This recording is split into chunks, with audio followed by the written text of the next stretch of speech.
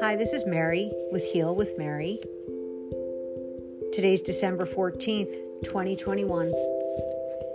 I didn't plan on speaking today at all. However, when I woke up and realized that it was December 14th,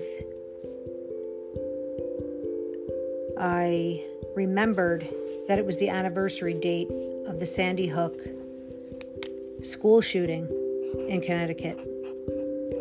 I felt that I would be remiss not to mention it today. It was such a tragic event. It was such a mind-blowing event. I remember where I was. I had been moving from Alaska, which felt like a safe bubble of a place, Juneau, Alaska, back to New Jersey with my 3 children who were ages 4, 5, and 7 at the time. And when I woke up to the news of the shooting, I could only look at my own children. And I could not imagine what these parents and families were experiencing.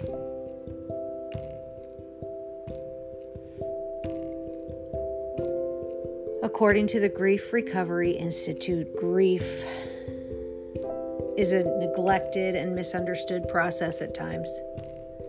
And grief also is the conflicting feelings caused by whatever the loss is.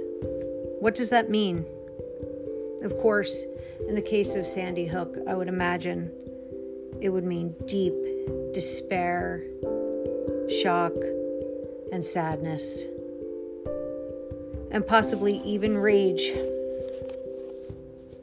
Grief is also the result of unmet dreams and hopes. These families had unmet dreams and hopes for these kids with their lives cut so short, and the educators as well, stepping in, doing their best to save these children. With the final memories for these families being so tragic, we can only hold space for these families today, send them our love and support and prayers, and we need to allow the grievers to be exactly where they're at today. Hopefully, they're surrounded by support and people who can encourage them to talk about what they're experiencing and to talk about their children and have their voices be heard. The victims deserve that. The victims deserve to be recognized.